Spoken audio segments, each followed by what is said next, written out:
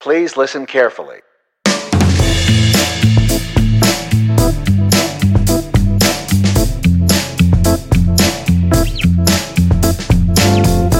Hi, I'm Paul Frields. And I'm Dave Guzman. And this is Practical Bass, where each week we pick a topic of interest to you, the working bass player. We look at it from a few angles and dissect it and hopefully come up with some wit and wisdom that's going to help you take your gigs and your gear to the next level. And you can find us everywhere on the worldwide interwebs at practicalbass.com. You can email us using our contact form there. You can find us on Facebook, Instagram, Twitter, Google+. Basically, everywhere there's a social, that is where we shall be.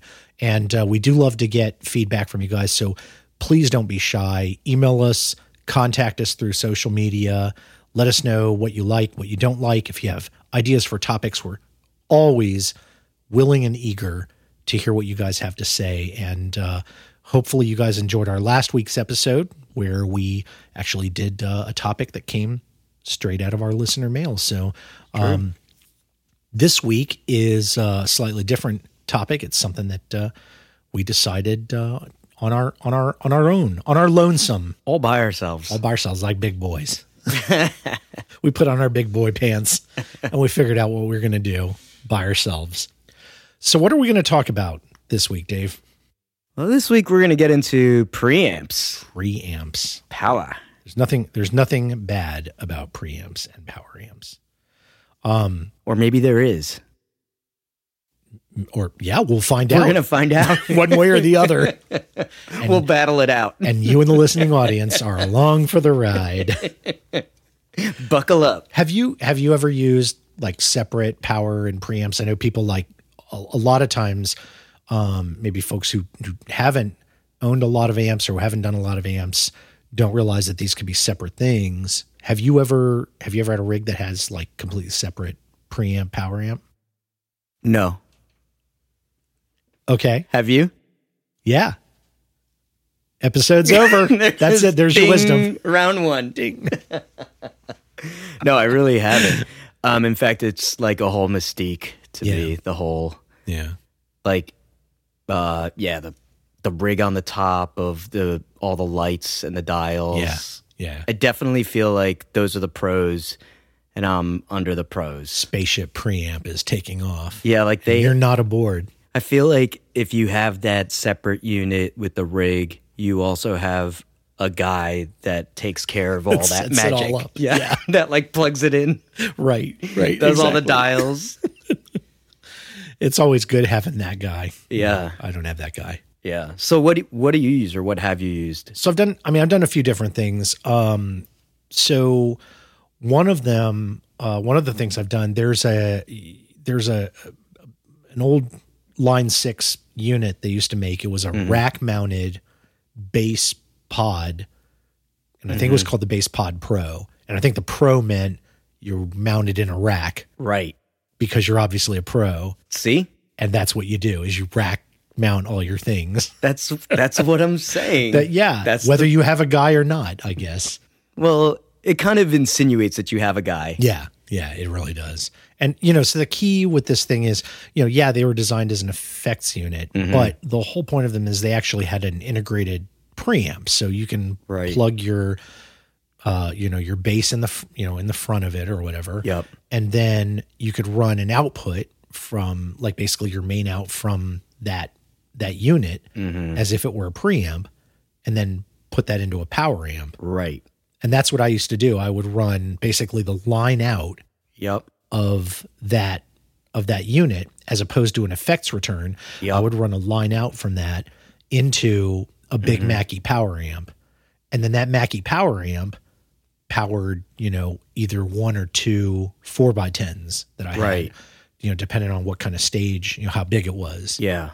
And it was a pretty cool setup because the way those Line 6 things work is they also ape, some specific characteristics of like famous amps. They would model famous amps. So you could make it sound very convincingly like, a big SVT rig or,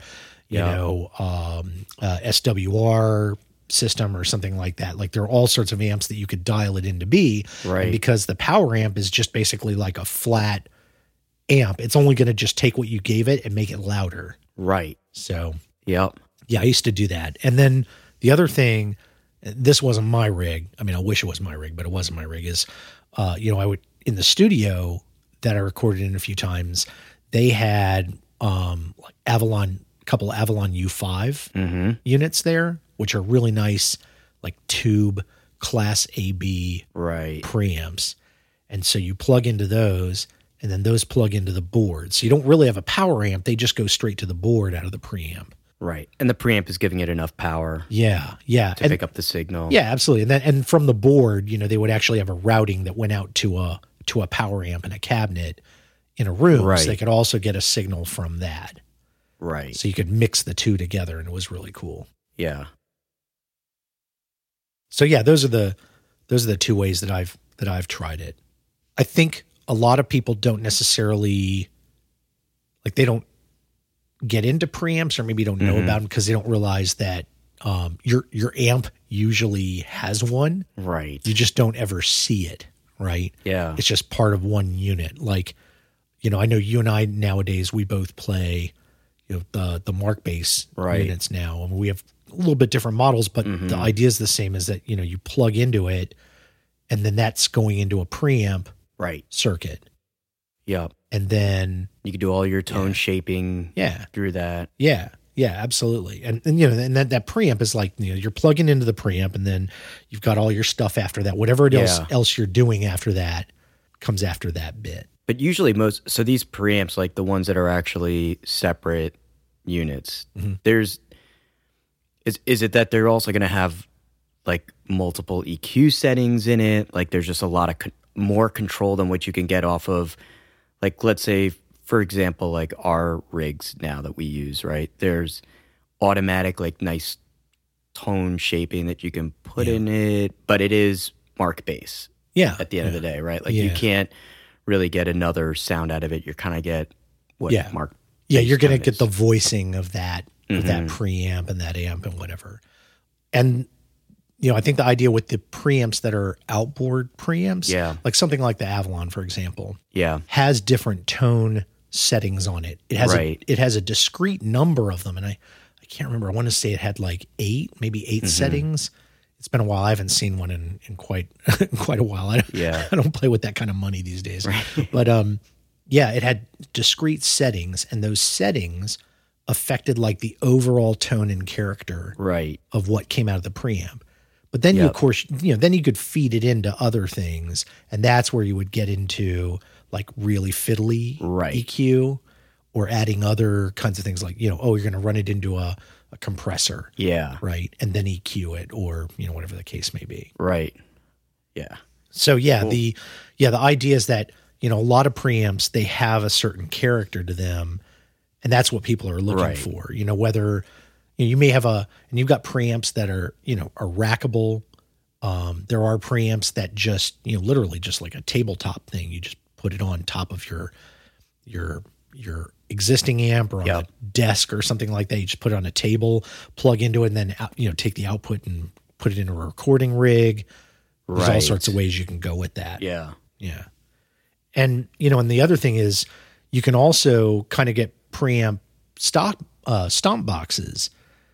Right. And, there are DIs out there that will function as a preamp. And I think you have one of these, right? Yeah, that's what I use that kind of on and off. I've owned it for a long time, and then it'll float its way in and then kind of float its way out. Yeah. But I use it for a different purpose. Yeah. Like I use it more as a way to, at the gig, just to either boost sounds, because there's 3 presets on it. So I could use it to, like, for one, one trigger, I'm using it to kind of hammer in some lows. Yeah. If I'm using an effect that's kind of dropping out some of my lows. Yeah.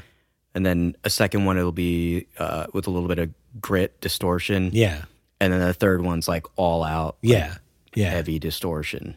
And just so I make sure, because we always drop names, even though we're not endorsed by anybody. That's one of the Sans amps, right? Yeah, Tech 21. Yeah, the Tech 21. It's it's one of the older ones. I think I've had it for like 10 years. It's the one that's like, they're built like machines too. Yeah.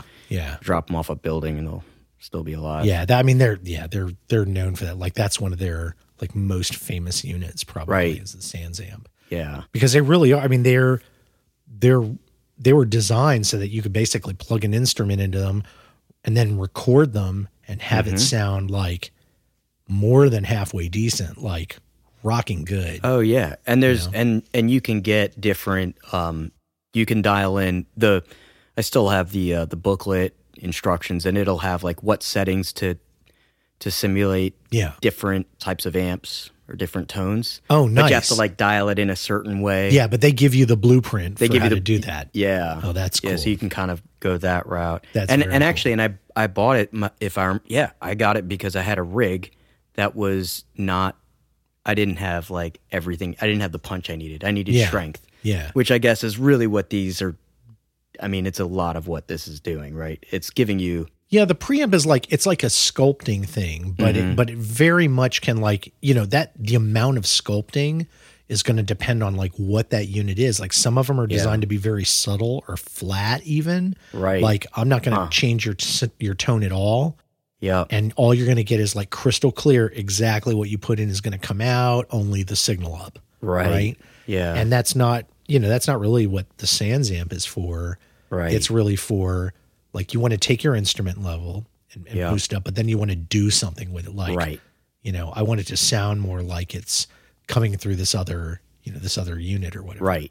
Yeah. And that was like way before, modeling existed. Mm-hmm. You had things like the SansAmp. And, for those who are, bassists out there who don't know this, I mean, you could go back to like, there are Rush albums where the bass sound is, there's usually several things mixed together, but one of the things that's in there is a SansAmp unit. And I think like their bass player has his own signature SansAmp nowadays. Right.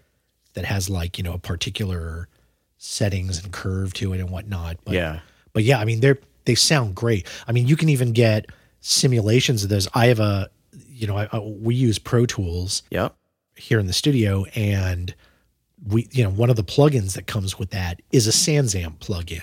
It's a SansAmp model that you can mess with and get really, really good sounds out of. It's pretty great. And I use it for all sorts of things, like all sorts of trickery. Right. It's great for like adding another bass track on top of another bass track. It'll sound great. I've even run like voice through a SansAmp and then mix that together really subtly to add some like warmth or color or grit or something, or just pop, even just add a little punch and pop to bring like a voice out in a chorus or something like that. Right. So the SansAmps are awesome. They just really are. And, and they're not the only pedal out there that you can do that with, or box that you can do that with. If you have a multi-effects pedal, most multi-effects pedals are built so that they can function as preamps. So you can literally like run your bass into a multi-effects pedal and then take the out of it, run it. You could run it straight into a PA. You could run it into, a flat amplifier rig, like a keyboard rig or something like that. There's all sorts of things that you could do in a pinch, to get sound out of them. The key is that the preamp is not really built to power anything itself, right? Like everything that we talked about here is always taking that output and then you run it into an amp of some sort, or maybe a board, like you might run in a mixing board, which is fine. But it, the mixing board is what it is. But you also, if you're intending to get it out to a crowd, like you got to get into some amplification at some point. Right. So you could take your preamp and you could plug it even directly into an active speaker, right? Like if you have a powered speaker, a powered monitor, you could do that. And there's like a probably not very well tuned or great sounding, but that essentially is, okay, you've got amplification, you've got a speaker attached to it. You're going to get some sound out of it. Right. Because the active speaker's got its own power amp. What you can't do is like take your preamp and then go out of it and put it into a passive speaker, right? A speaker that has no amp in it. That's right. Yeah, will you get anything out of it? It'll be something, right? It's like you might get fuzz, like really distant fuzz. If you put your ear right up to it. Yeah, it's really nothing. Really nothing. If you put your ear right up, the bass will be whispering bass lines. Yeah. With like a clogged throat. Yeah. And, and the other thing is, there are all sorts of problems that can ensue from that, but don't try. Just don't do it. Don't do it. Don't do it. It's a bad idea. What if I put my finger in the socket? What'll happen? Yeah. Well, I don't know. Let's try and find out. Wait, lick your finger first, then see. Reminder to audience, we are not encouraging anyone to lick their finger and then stick it in a socket. If that happens to any of you, we disclaim all responsibility. Right. Oh, man. If you thought getting into tax advice was dangerous. Oh, boy. And then they told me to stick my finger in a socket. Those guys are crazy. Ugh. Oh, man. So, what makes the preamp different from a power amp is really, it's all about the level that it's designed to work at, right? Right. The preamp it's an amp that gets your very weak instrument signal and turns it into a signal that is strong enough that you can start fiddling with it without it being noisy or getting really gruesome sounding. Right. Right. So it kind of lifts it kind of takes the signal and then just lifts its strength. Right. And then you can start actually playing with it. Yep. But that's because it's giving you room there to do some shaping or whatever. Yeah, right. Exactly. And, the key is that it's not strong enough to drive speakers because that takes really a lot of power, relatively speaking. You wouldn't want to apply all that power like directly, to the instrument. But, but some old amps do, right?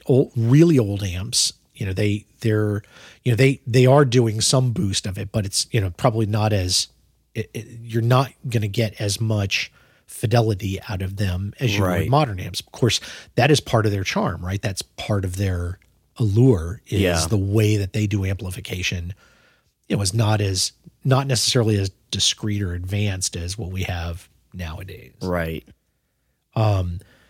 So I guess, what some people might be thinking about is, what if I'm using a pedal that works as a preamp? And what if I'm sticking that in the instrument input on my amp head? Right. Because that is a thing. You can do that. Yeah. At least, nothing's stopping you. Right. And you can do that, I think, in most cases, if you were to, and so what we mean here is imagine that you've got an amp head and it's an integrated amp head where it has a preamp that you plug your instrument into. Right. And then it's got a power amp in it, like most amp heads do. Yep. Right. This goes for pretty much all of them. Like, you have a Mesa Boogie or a TC or a Mark Bass or a PV or who knows, whatever. Right. They're pretty much all the same in that they're designed like that.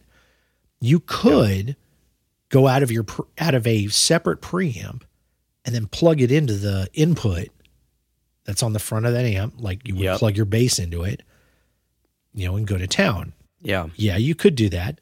But the thing is that you're effectively boosting the signal twice, right? You're going to have to turn the input way down. Right. On the preamp on the head. Right. And so what that's going to do is basically it's going to mean you're probably going to end up with a noisier sound than you would otherwise. One way to compensate for that is you could try, if you have two inputs and one of them's active, you could plug it in there, which is going to give you more headroom to work with. But, again, I personally think that's just not the way to do it. I mean, the worst thing that happens is like if you don't have anything you can control that input with, the input gain, like usually it's a gain knob, right? And what that means is like how much do I want to turn up the signal that's coming through the instrument input. Right. And if you have that really far up and you're already putting a preamp signal into it, it's going to sound terrible. Yeah. It's going to be probably distorted, clipping, could be noisy. I mean, there's all sorts of terrible things that would happen. Which actually, so I do that, right? But now it makes sense to me because I'm just playing with the sound, just trying to see how it feels. how it sounds. And what I'm so you're doing that. So you're doing that intentionally, with your, like your Sans amp. You're doing that. Yeah. Oh, okay. To break it. To give it that distortion, give it that drive. Yeah, that's like and you can make it break up that way, right? And but I have to, it'll boost real quickly. Yes. So I have to have that. I think it's like the gain on that unit turned down pretty substantially. Yeah. And it'll come out almost like compressed sounding, but a good noticeable difference. And even like if I'm using the bass boost on it, I'm just using it because really it's a convenient pedal, right? Because it has 3 settings. So it's like, oh, that song, boom. I don't have to like start messing with my EQ before a song. I'm just hitting one thing. Right. But I have to be really careful about the gain because if not, it'll just come punching through like, just chaos. It'll be like really distorty and kind of crunchy. Yeah. Absolutely. Yeah, so that's exactly what's happening there. So, like you said, you can compensate a bit with the various knobs. And like you said, it gets touchy. Right. Now what I've done in the past, if I've got an outboard preamp system that I'm using of whatever kind. Right.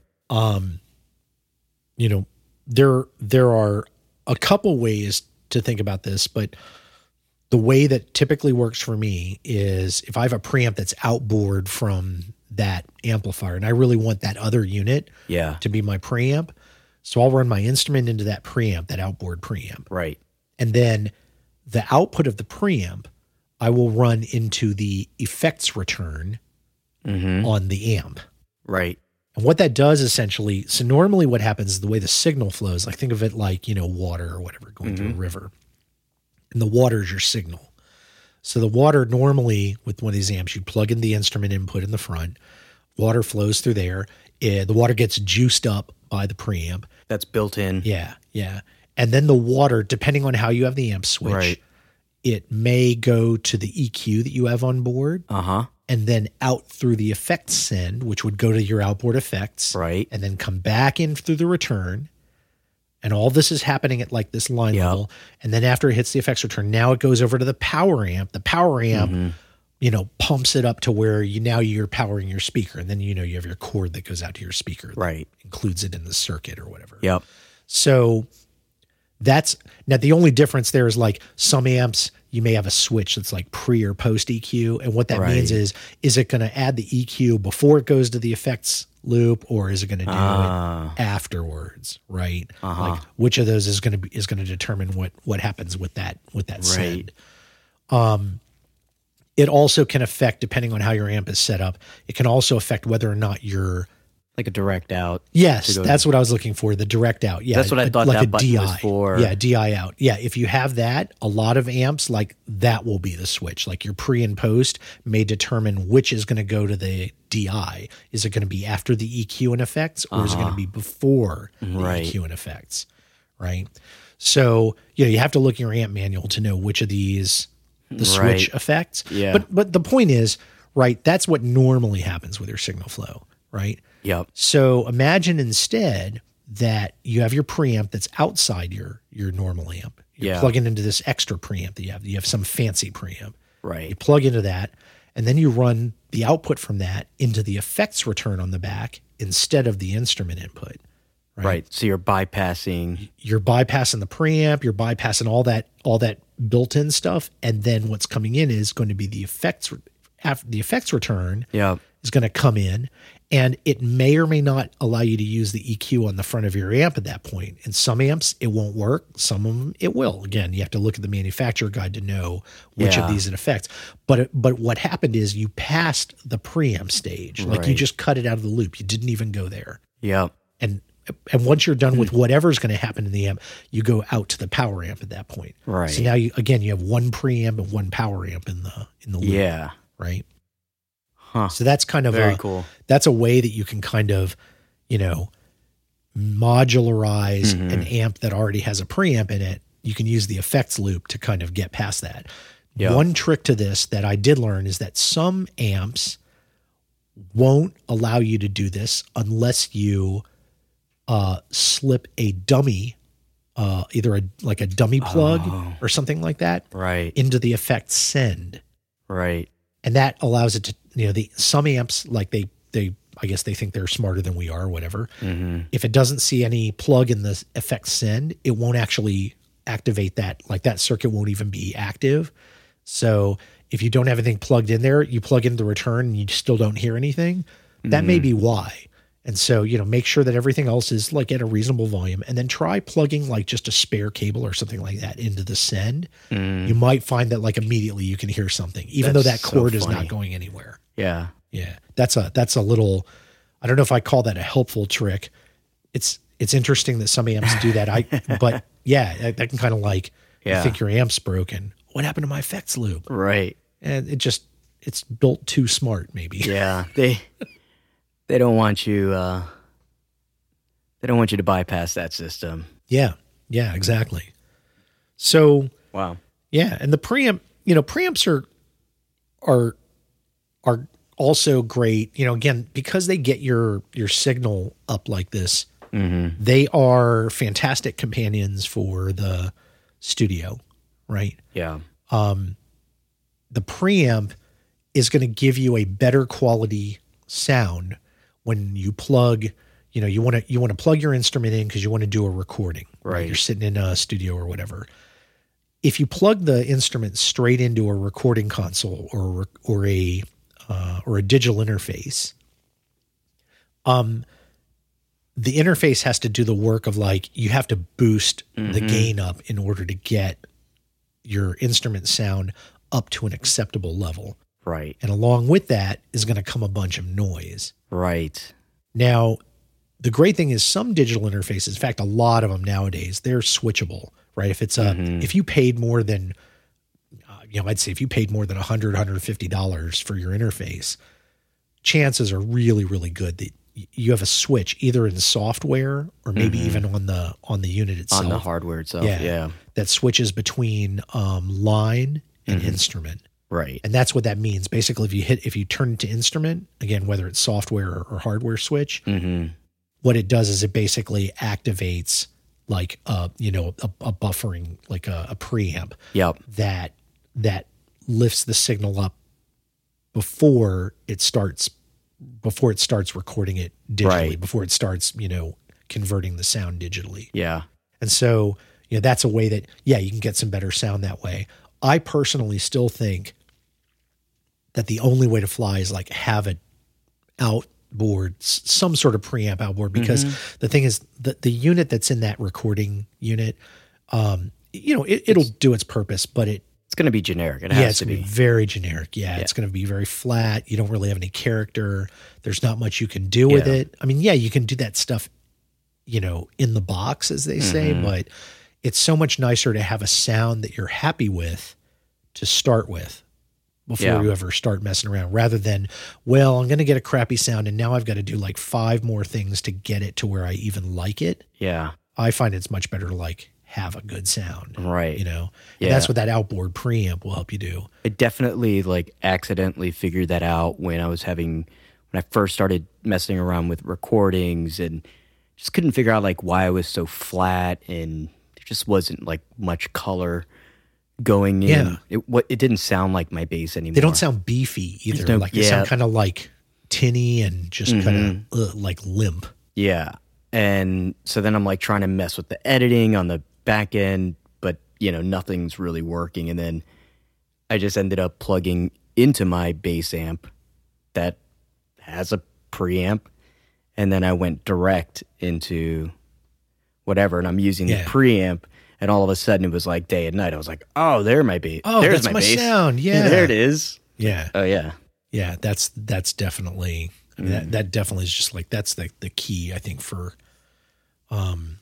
just getting a good recording is like you want some sort of preamp there, and of course, if you have one of these modeling units, like if you're using a pod or a any one of the modeling type effects units. Almost always they've got like these amp simulators and all sorts of things. So not only are you preamping, but it also like gives you all this extra, this extra coloration. Yeah, all the extra fuzz, whatever it is that you like. Yeah. Right. And you can feed that in just to begin with. Yeah. And then they always give you like the fake name of the brand. Like it'll be like David's Eden. Right. Right, exactly. Something funky I have no idea what that is supposed to sound like. This is a Lampeg. A Lampeg. Cool. Have you checked out the new Lampeg? We're not going to get sued. That's awesome. Oh man. So, yeah, I mean, what do you think, like, as far as benefits of having these be separate then? I mean, apart from just sound stuff. I mean, apart from sound stuff, I think that, one of the things is that from what I'm getting, right? And this is because I've not used separates in the past. Yeah. So, like, what would convince you? Like, what about that makes like resonates with you? Yeah, definitely not like the extra unit that I have to haul into a gig. Right. Definitely not that. That's coming off the table. Yeah. My simplicity is key. Yeah. But I do like that that it's customizable. Yeah. I like that piece of it. Yeah. Right. I like that there's an expansive end to it. Yeah. And that you can get different tone out. Yes. And then from a I think from a recording standpoint, that seems like a huge difference. And that's really where I see a lot of these whenever I'm watching any of these like how-to videos. Yeah. It's in the studio and they'll have like a nice rack mount of like the compressor and then the preamp and it. Yeah. Yeah. I think to that point it definitely makes sense. Right. Right. Yeah, I would agree. I mean, I think it's what's not good is, if you have to carry some other baggage, but I would, maybe on the flip side, the nice thing is if you're going to go record somewhere, if you have a preamp that you really like, you just take that with you. Right. Yeah. And they aren't, they don't all weigh 1,000,000 pounds. I mean, there are some really nice ones where, okay, it's a tube, it's an AB type amplifier like Class AB. It's going to be bigger and heavier than a lot of the amp heads that you can get nowadays. Yeah. But, you bring that thing and no cabinet, great. Now you've got something to plug in that, that might be your characteristic sound or whatever. Right. What's the price point on these things? I mean, it differs, right? I mean, you can get, there are some preamps out there. I mean, if you look at the Sans amps, I mean, what are those, a couple $100 right and up? Yeah. Right. I think they go, depending on which model you get, they can kind of go up in price a bit. I want to say they top out at $500 or $600 maybe at most, right. But then you can kind of keep paying. Like, I want to say the Avalons are, they're like in that 2,000, 3,000 range. Like they're up in the stratosphere. You're probably getting your money's worth in that one. Yes. Yeah. That is like, I remember seeing like, that was one that I remember seeing like Nathan East was a big believer in the Avalon. Like that's like one of his, that's one of the units that like he uses a lot in the studio and stuff. Yeah. So yeah, pretty cool. But yeah, you could spend pretty much as you want or, as little as you want. Well, cool. That seems like a good place to stop. Hope you folks out there enjoyed our exploration of preamps and power amps and how they work. And we hope you picked up a little knowledge here or hopefully had a laugh, maybe at our expense. Who knows? It's fine. It's fine. We're big boys. We can take it. We're big little boys. Yeah. But we'd love for you guys to give us feedback. Send us an email. You can use plain old-fashioned email. podcast@practicalbass.com is our address, and it goes straight to Dave and me. We read everything we get. You can also contact us via the form, the feedback form on practicalbass.com on the web, or feel free to visit any of our social media presence, Facebook, Google+, Instagram, Twitter. Send us pictures of your gear. Send us pictures of your cat. Send us pictures of your dinner. We don't even care. We just like hearing from you. Listener feedback is a big joy for us, so do keep it coming. And if you have ideas for topics you would like to hear us explore, do not be shy. We love getting listener mail, and we will try and get your topic into a future episode. And the most important thing is that you share and share widely this podcast with your friends, with your musician friends, with your bass playing friends, and that we hope you will subscribe, which will get you a new episode delivered every week to you free of charge, whether you are using podcasts on your Apple iOS device or iTunes on your Mac OS device, Google Play Music or Stitcher Radio, just about any podcatching app on any platform. You can do a search for Practical Bass and you will uncover our little joint here. And we hope that you will feel free to hit the subscribe button, and that will get you a fresh episode every week. So until next week, when your next fresh episode shows up, I'm Paul Frields. And I'm Dave Guzman. This has been Practical Bass. Thanks for listening.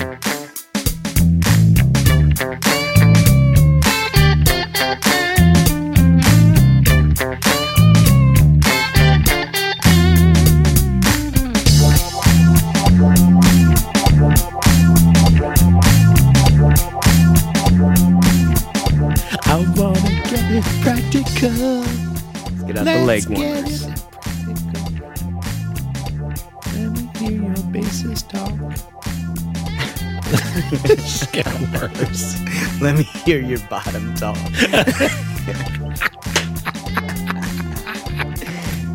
Oh my goodness.